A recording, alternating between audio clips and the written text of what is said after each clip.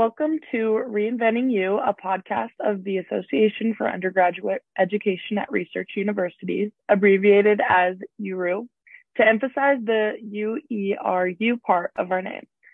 URU is a Boyer-inspired national consortium of 115 U.S. research universities dedicated in the language of URU-sponsored Boyer 2030 report to equity and excellence in research university undergraduate education. And we're your hosts, Steve Dandaneau, the Executive Director, and Emma Hanson, one of our URU undergraduate student coordinators and senior in political science here at Colorado State University. And we welcome you to Reinventing You from Fort Collins, Colorado, which is the CSU, which is the host of URU. And today's guest is Dr. Corbin Campbell, Associate Dean of Academic Affairs and Associate Professor in the School of Education at American University.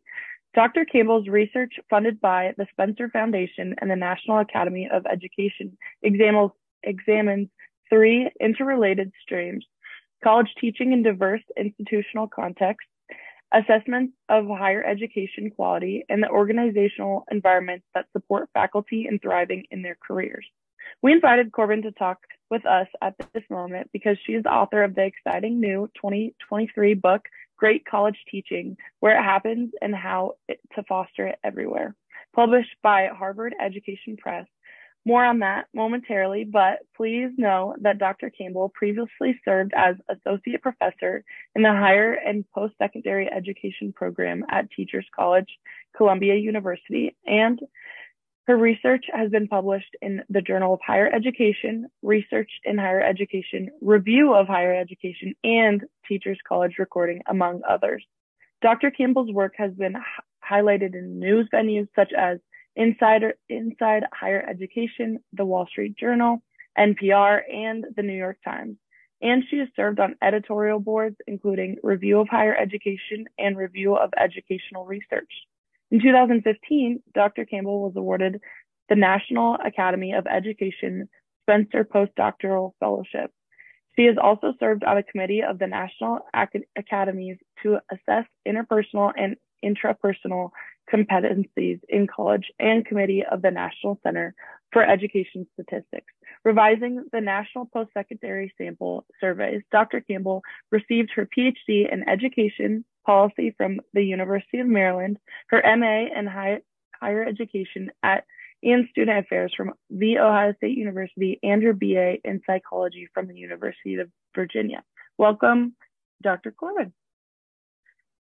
Thank you so much. It's a pleasure to join you today, and thank you for that wonderful introduction. And of course, I can't imagine a better topic to discuss on this podcast than the topic of college teaching at research universities and how that supports undergraduate education. So it's great to be here. That's for sure, Corbin. We're really grateful for your time today. Thanks for taking the time to talk with us. And thank you also for your presentation last fall at URU's national conference. That was awfully kind of you to come and share about the book, even as it was sort of in the process of being printed and published for the public. That was my pleasure. And it's so exciting to be talking about this book at the same time that the Boyer Report and Commission has come out with their findings. And there's just so much, and the Carnegie classification system is, being reconsidered. And there just seems like there's so much confluence of efforts together that could really shift higher education toward equity and excellence, and support teaching improvement on a scale that we haven't seen in a century. Steve has called your new book timely and indispensable, according to a blurb I saw on the Harvard Education Press website. How is he right? Well, first of all, Steve, many thanks, for this wonderful idea about the book. And I do have to say that when I was doing this research, over the past 10 years, the beginning times of this research was a really different moment in time than where we are right now.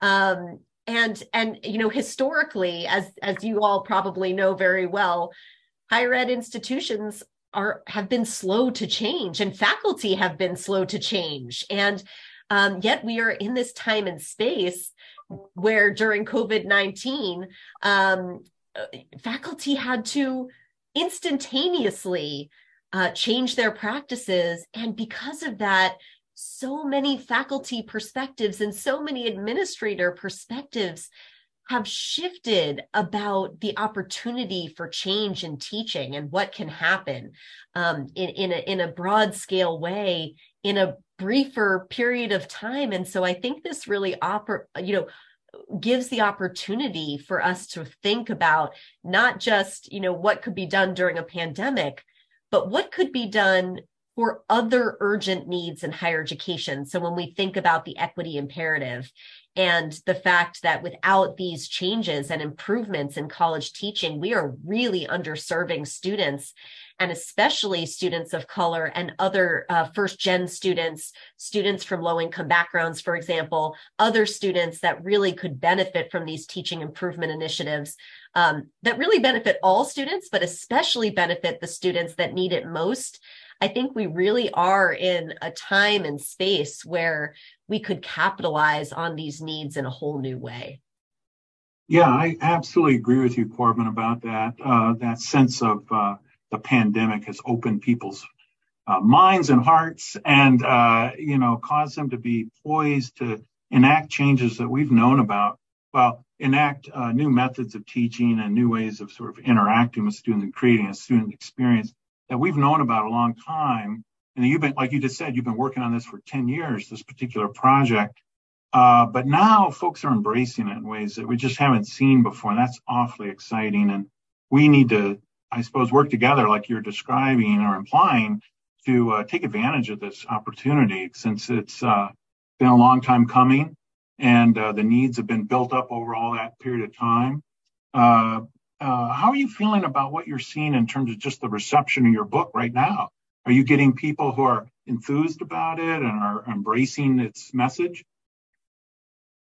Steve, I have to say, it's been exciting. It's really been an exciting time to bring this book out, and just the number of institutions and actually, the Centers for Teaching and Learning on university campuses are, I think, really excited about thinking about the role they could play in this movement. And so there've been, I've had the opportunity to do a lot of book talks in very different kinds of universities, at large research universities like Stanford and Northwestern, and then other kinds of universities that are, more liberal arts focused, or regional comprehensive universities, or state flagship systems, right? So it's really been exciting to see this book be received on different kinds of campuses. And I think that's one of the reasons I was excited to put this book out there, because teaching improvement in different university contexts looks really different, right? And so being able to talk about teaching improvement work at a small liberal arts college will look really different than talking about teaching improvement work at a large research university, and one that's private or one that's state, a state public. So it's been exciting to think about this. And I think similarly, there's more. So that's talking about how the book is received on individual campuses, but it's also been received, I feel like there's this broader teaching improvement movement that is happening nationally. And so whether that's, been instigated by the Boyer report, Boyer Commission, as you all have been talking about, or that's, talking about what's been going on with AQ and their work, and thinking about the new Carnegie classification system, and, could we think about a T1, a T2 instead of an R1 and R2, or not instead of, but in addition to, really thinking about how teaching improvement and demonstrating teaching excellence could be seen on a national scale. All of that is really exciting and coming together in terms of how this book has been received. Yeah, those two universities you mentioned by name have great leadership in this area. And so I'm not surprised they were eager to embrace your work right up front.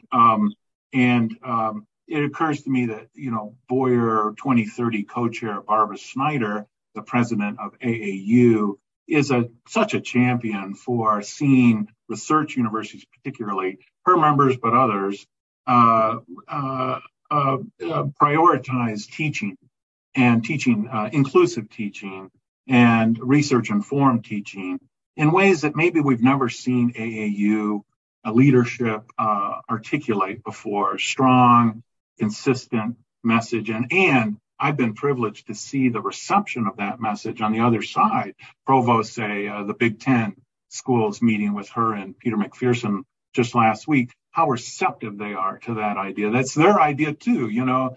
And so I think you're right. We're kind of meeting this moment where people are from all different positions of responsibility and perspective have the same idea, which is it's time to do the right thing and to benefit from all the knowledge that we've accumulated about how best to move forward in this area. And that also, you know, I wanted to kind of dovetail or transition a little bit to discussion of your research approach in this book, because one of the things that really stands out and that people always remark upon in my experience in discussing it with others is how you've very carefully and intentionally considered the different institutional contexts that exist in higher education. We're not all the same kinds of universities or same kinds of institutions. And your book attends to the different contexts very carefully in it and discusses sort of the meaning of teaching in each context and such. Could you maybe say a little bit about, for our audience, for listeners who haven't perhaps yet read the book or aren't familiar with it, kind of how it lays out and how your research was initially conceived and carried out over the course of this past decade, as you describe it? Yeah, absolutely. The empirical foundation for the book derives from more than 700 observed courses across disciplines and across 9 universities. And in addition to observing these courses, we also surveyed students and surveyed faculty, as well as examined syllabi to really get an in-depth understanding of these courses. And I have to say, you know, the original impetus for this research was that we know a great deal about what great college teaching is, right? And we've known this for a really long time. I mean, we have a century of research on college teaching and college teaching improvement. But we don't know as much about where great college teaching is happening and why, right? So we have less understanding. And part of this is because a lot of the good research on college teaching has been done in specific settings, right? So observations, you know, in one discipline, in one institution, or we've seen experimental studies, right? But typically, you know, situated in one institution, in one discipline. And there's been less of this, you know, broad scale view. And I was really curious, right? You know, where is the great college teaching happening? Can we see it in different disciplines? Can we see it in different kinds of institutions? And the other thing I was really interested in is, you know, what are the broad trends?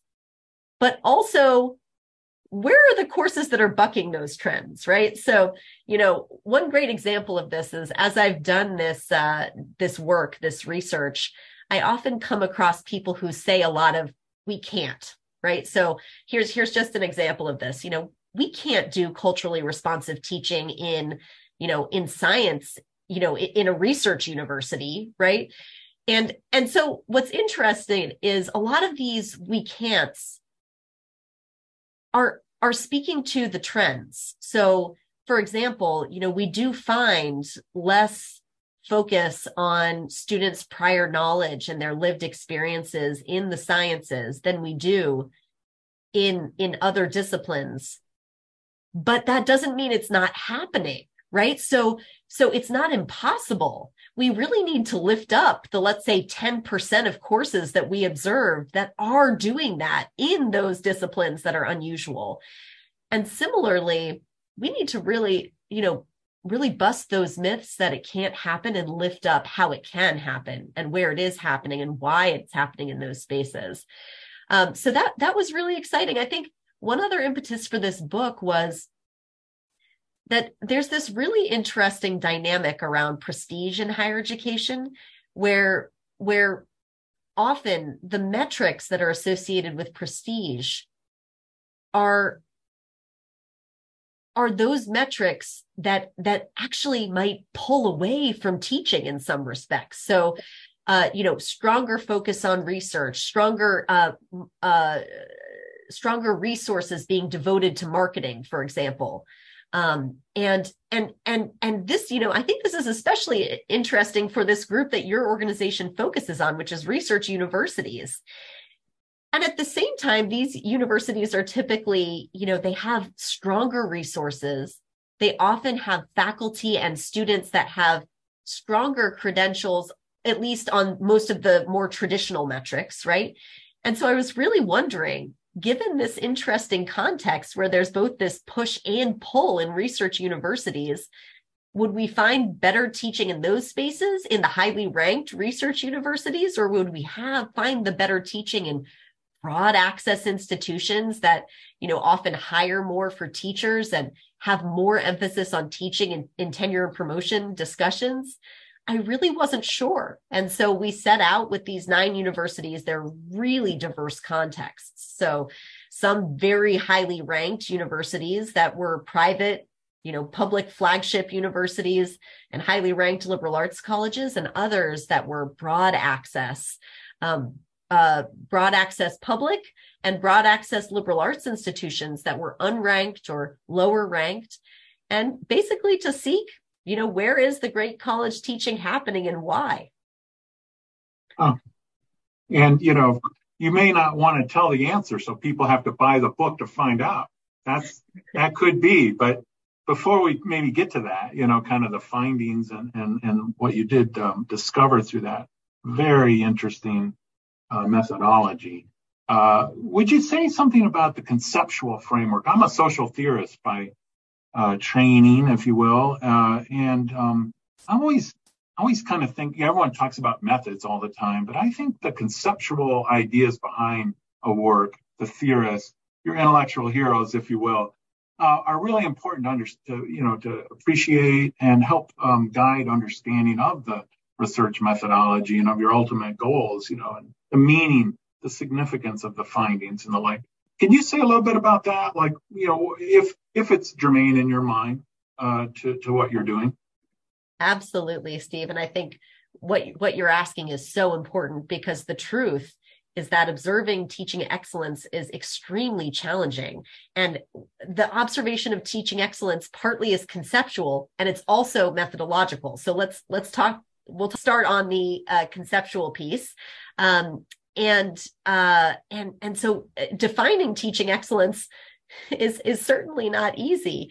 And what I'll say is that although there's been 100 years of research on what good college teaching is, it continues to evolve, right?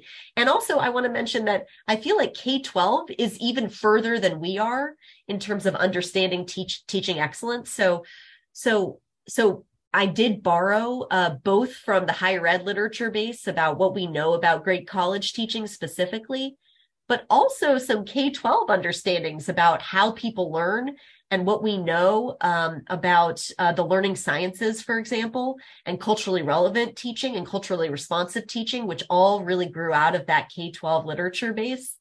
But in the end, what I decided was that to be included in the observational rubric, it needed to be a construct that was associated with student learning. So basically an aspect of teaching quality that had been demonstrated to be associated with improved student learning outcomes, and that it was demonstrated to be so in higher ed.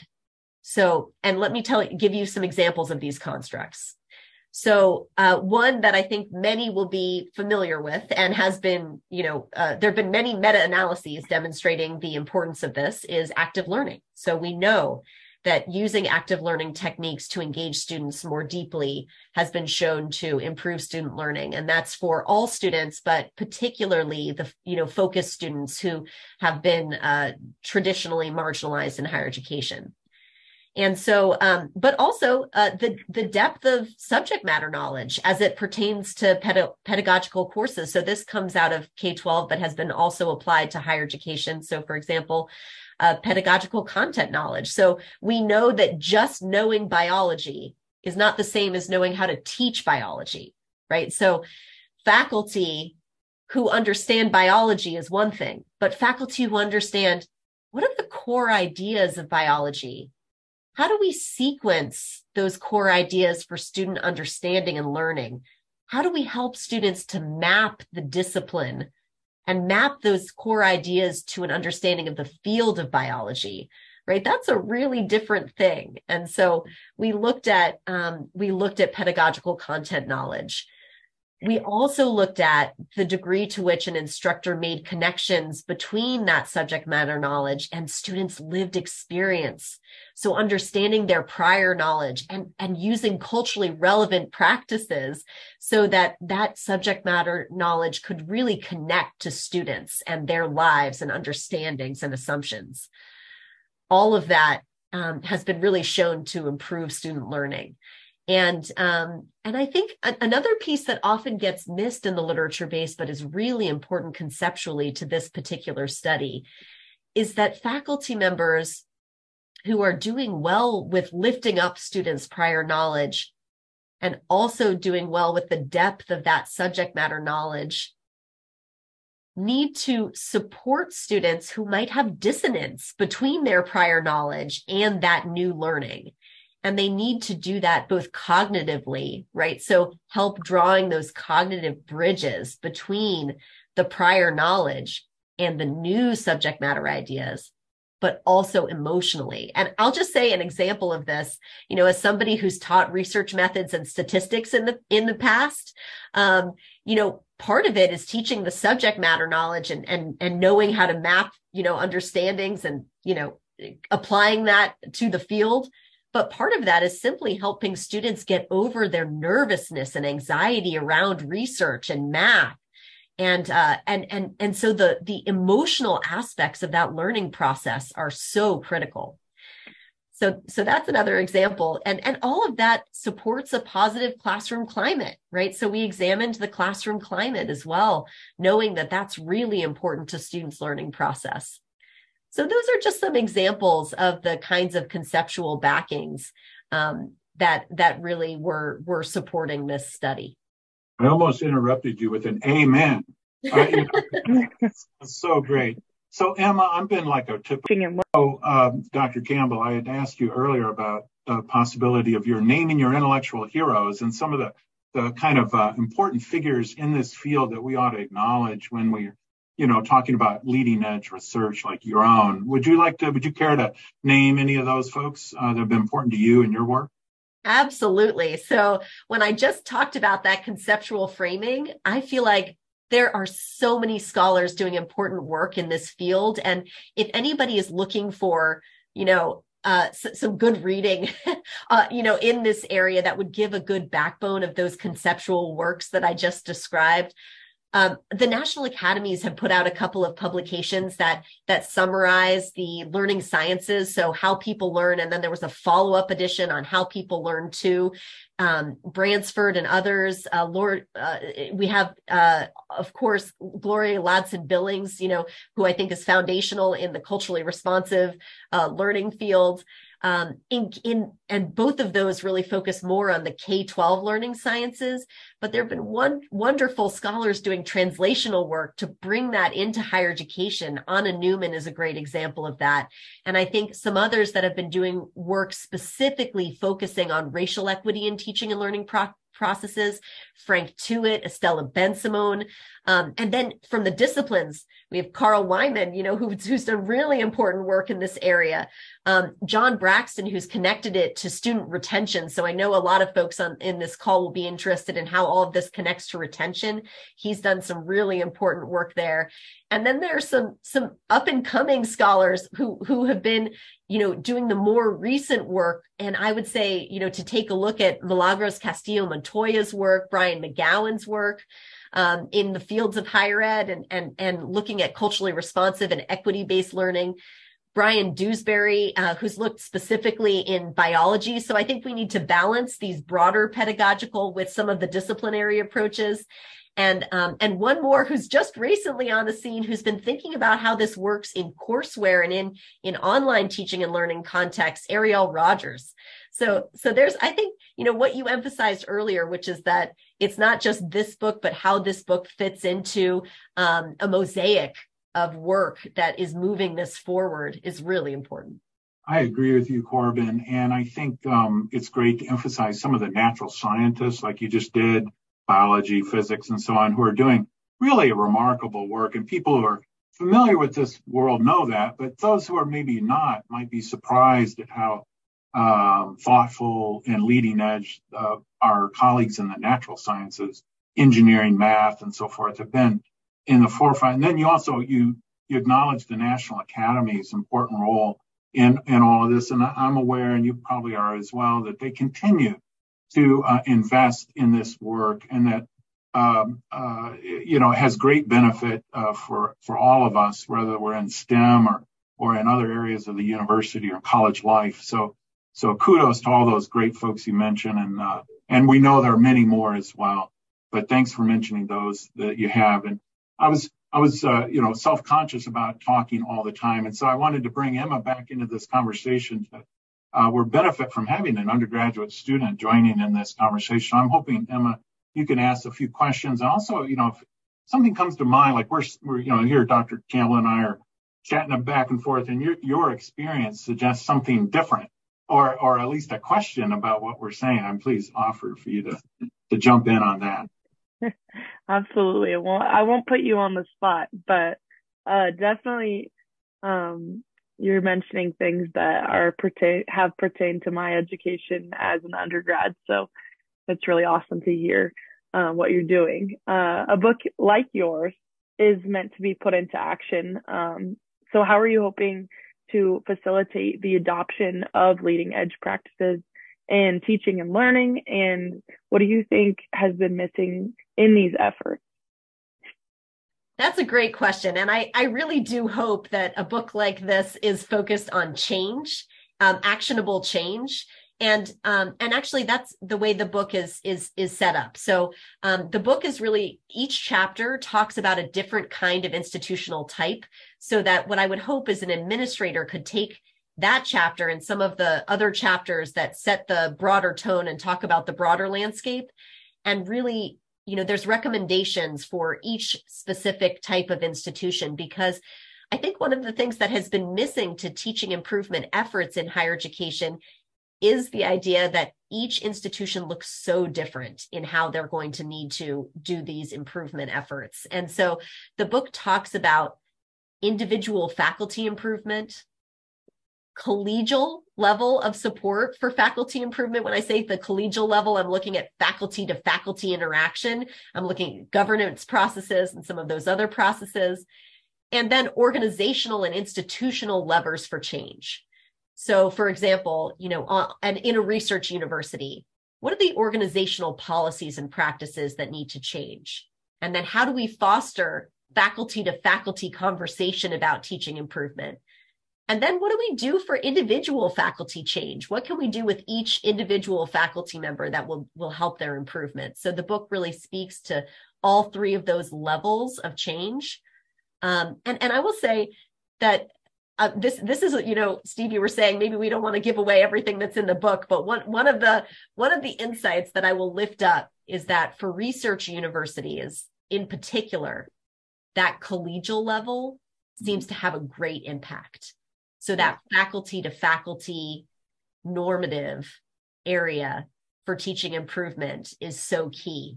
That's really been a missing ingredient, I think, in so many, there's so many teaching improvement efforts that I think about that are focusing on, let's bring the individual faculty that need to change to this workshop, or what do we need to do to change, the guidelines? But there's less focus on, what can we do in a faculty meeting? What can we do in a department meeting? How do we get faculty talking about teaching in the hallways? So that's where I really hope this book will help improve teaching on the ground in institutions. Me and Emma are both social scientists, so we're also amen on that, the focus on the normative, and so important. I absolutely agree with you. Cultural phenomena as much as it is an institutional and structural phenomena when it comes to change on the scale we're talking about. And it kind of another sort of dimension of all this is our own biographies and how we've come to understand the meaning of higher education. And I don't think it's a criticism at all to just observe that folks like ourselves, rely to some extent on our own undergraduate experience. It's a touchstone. It's a basis for our thinking because it's so primary in a way. It kind of forms that set of assumptions.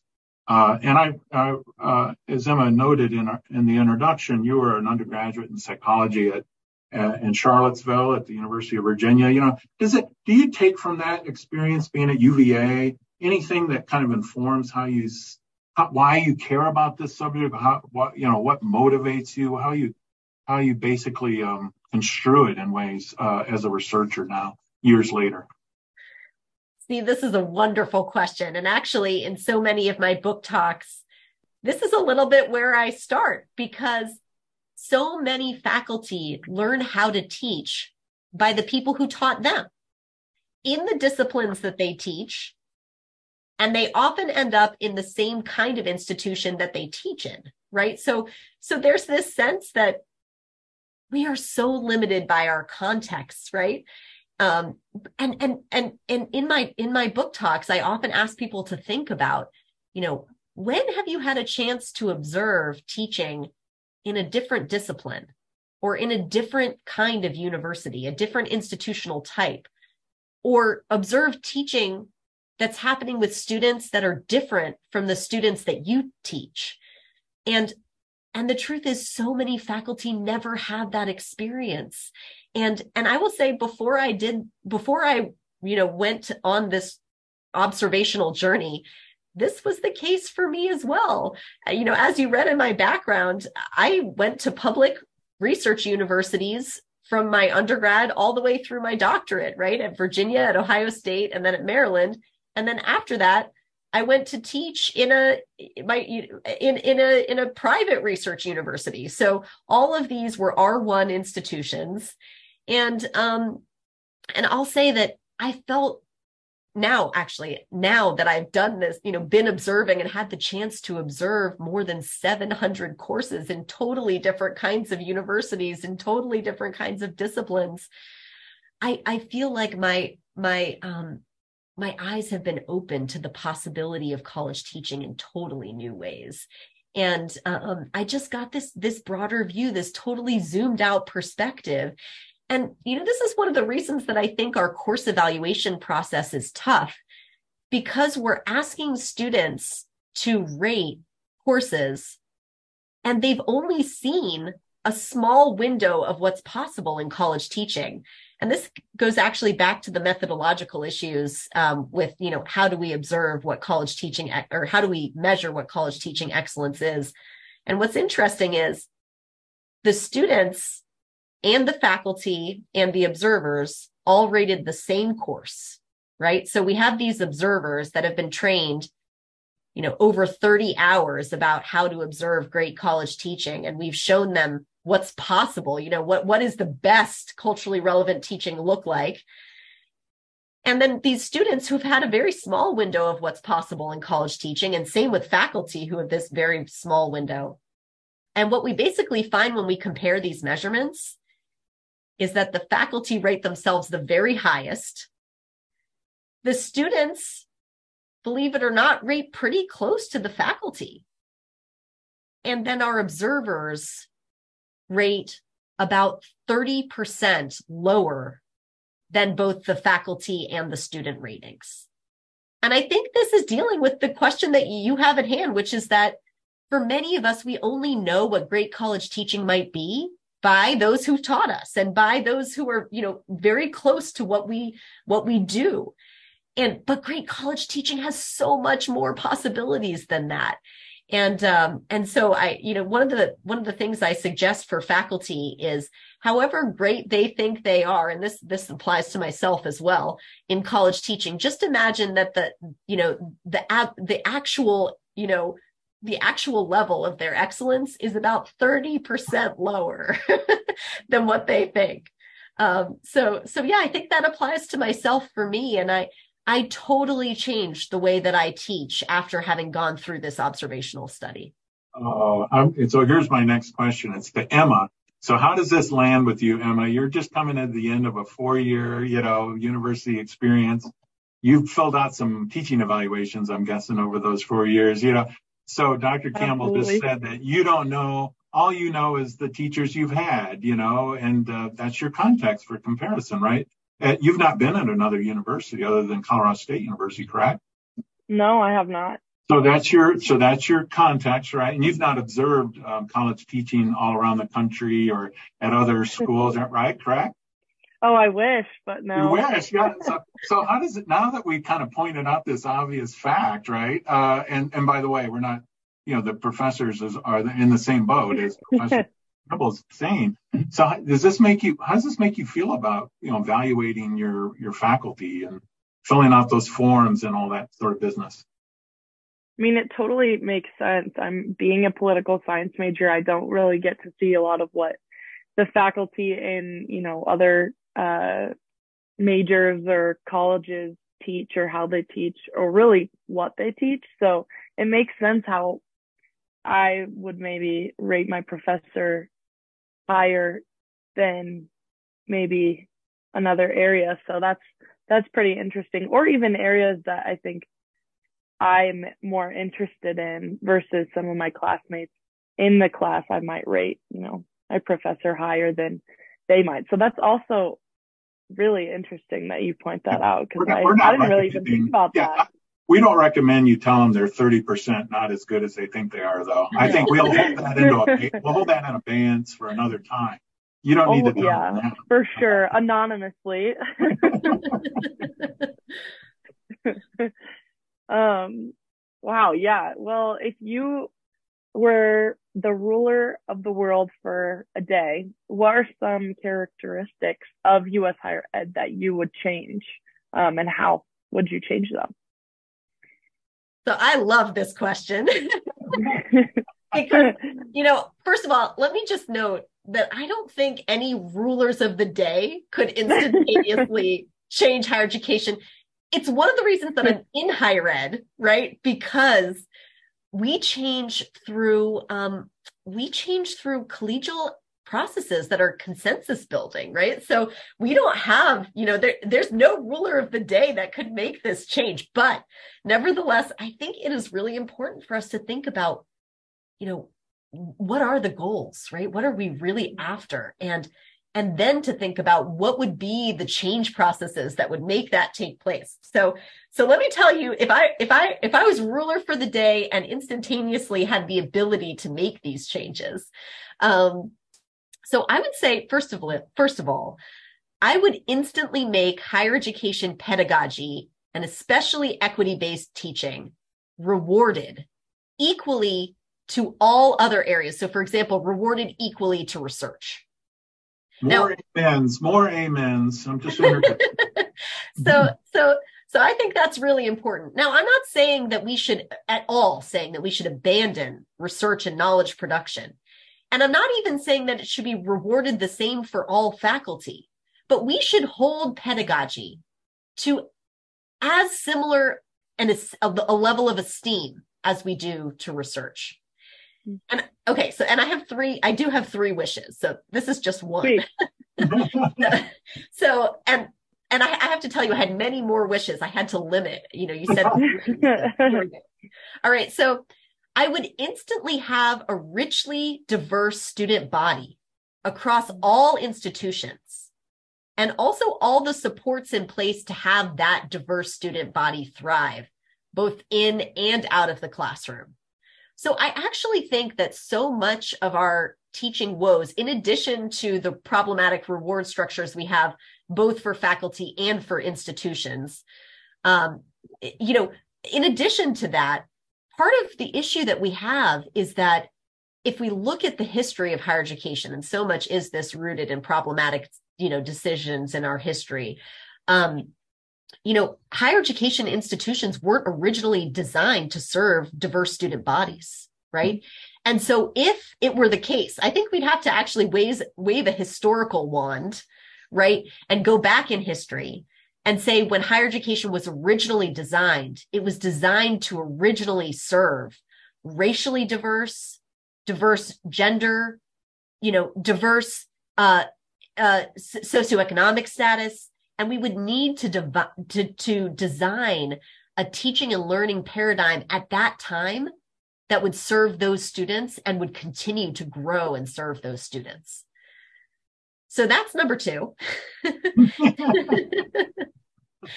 And then number 3, I would also have the institutions that do the best at graduating and serving a diverse student body be the ones that have the most prestige.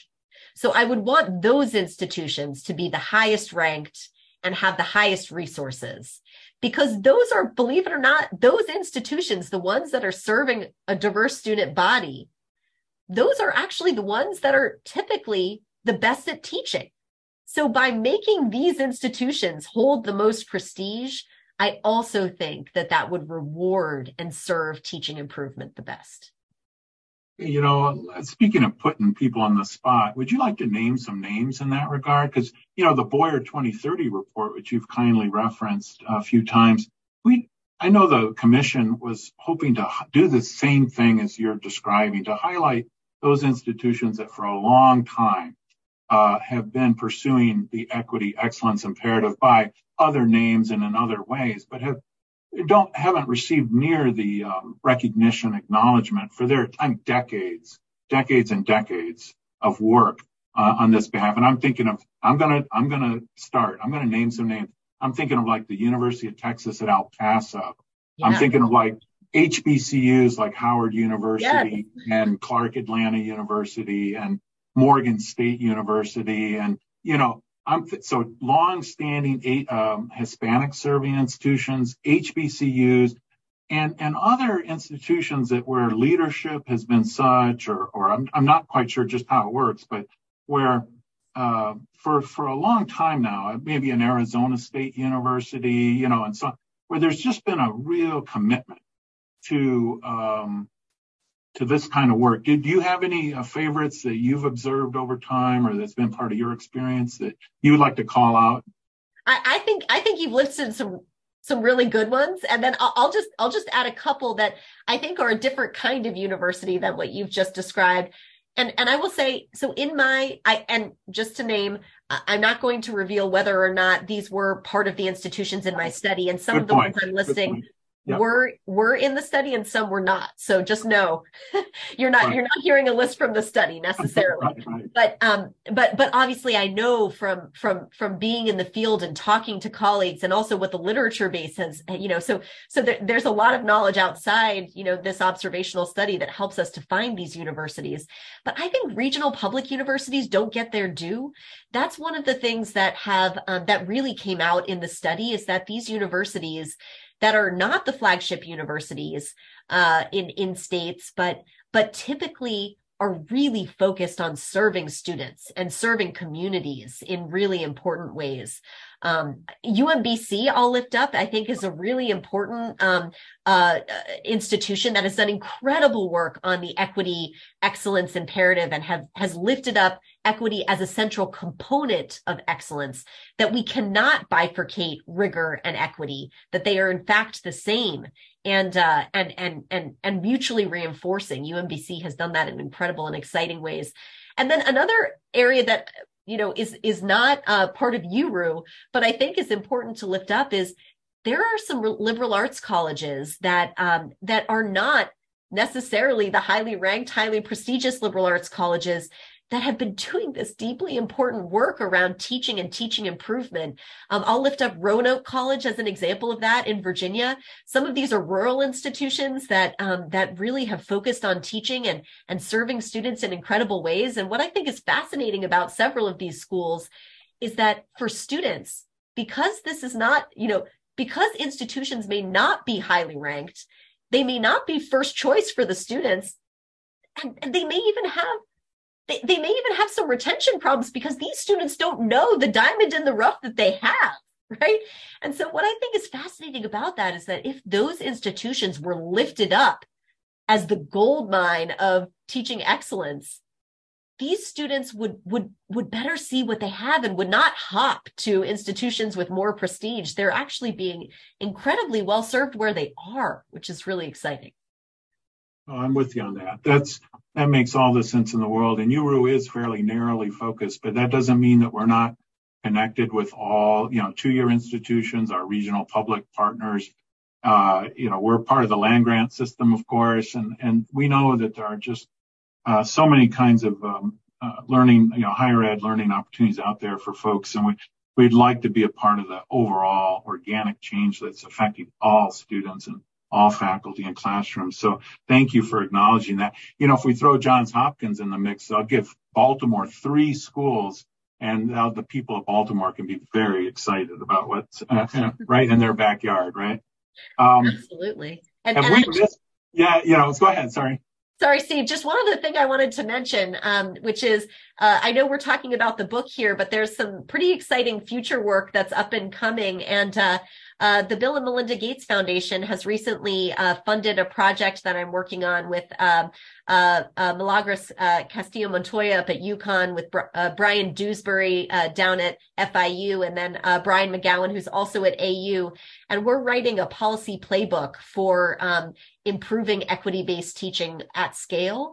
And in that, we're planning to lift up exemplar institutions that are doing the work of improving equity-based teaching at the organizational level, at the department level, at individual faculty levels. So I think, in terms of calling out institutional exemplars, I'm really looking forward to be able to release that policy playbook that will talk about practices and policies for institutional improvement. That's coming up. That'll be forthcoming in 2024. Fantastic. Thank you for adding that. Awesome. Have we missed anything you would like to address? Let me think. So I think one of the things that we haven't talked about enough is that institutions that are currently teaching supportive, right? Currently teaching supportive institutions. So these are the institutions that focus on teaching and hiring, that focus on teaching and reward structures. These are the institutions where teaching is talked about in the hallways, right? That's my favorite measure, right? And so these institutions, I feel, and I think there are many members of URU that might fall into this category. And actually, the members of URU, so research universities that are also focused on teaching, could benefit so much in the kinds of institutional reward structure changes that we're talking about, right? So if institutions that supported teaching were more visible and could document their excellence as teaching institutions, it would be the URU institutions that are doing this that could, I think, get so much benefits in terms of enrollments, in terms of, marketing and otherwise. And I would love to see these institutions having a role in the movement for improving teaching excellence. And let me just say one more thing that I think is really, that is little known and is talked about in the book. And Steve, I think you and I have talked about this before, but there was a survey that was conducted while I was at Teachers College at Columbia University. Pismoni Levy and Palace, Orrin Pismoni Levy there, had conducted this survey that was a survey about perspectives on education and higher education by the public. So it was a representative sample of the public. And I had the opportunity to put on a couple of questions onto that survey. And one of the questions that I asked was, what are the factors that make the best university? I wanted to know what the public would say, right? Because we know what U.S. News thinks makes the best university, right? U.S. News thinks that reputation makes the best university, and research expenditures and a few other things, right? Student incoming characteristics, right? These are the kinds of things that U.S. News measures. But what does the public think makes the best university? And we asked I asked, with several different kinds of options, I thought maybe there would be an economic perspective on this. So maybe it would be, the public would say, well, it's the institutions that in the end have graduates with the best salaries, right? They might say that.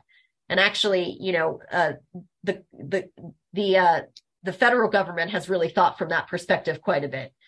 Or maybe they would think it is research, right? And knowledge production that's most important. Or maybe they would think contribution to the local community. Or maybe they would think, the universities with the best sports teams are the best, right? Maybe. I really wasn't sure what the public would think, but in the end, the number one factor selected by the US public, and again, this was a representative sample, and this finding held across race, across gender, across socioeconomic status, and across whether they had held a college degree or not. So this holds true for the public that has been to higher ed, as well as the public who has not.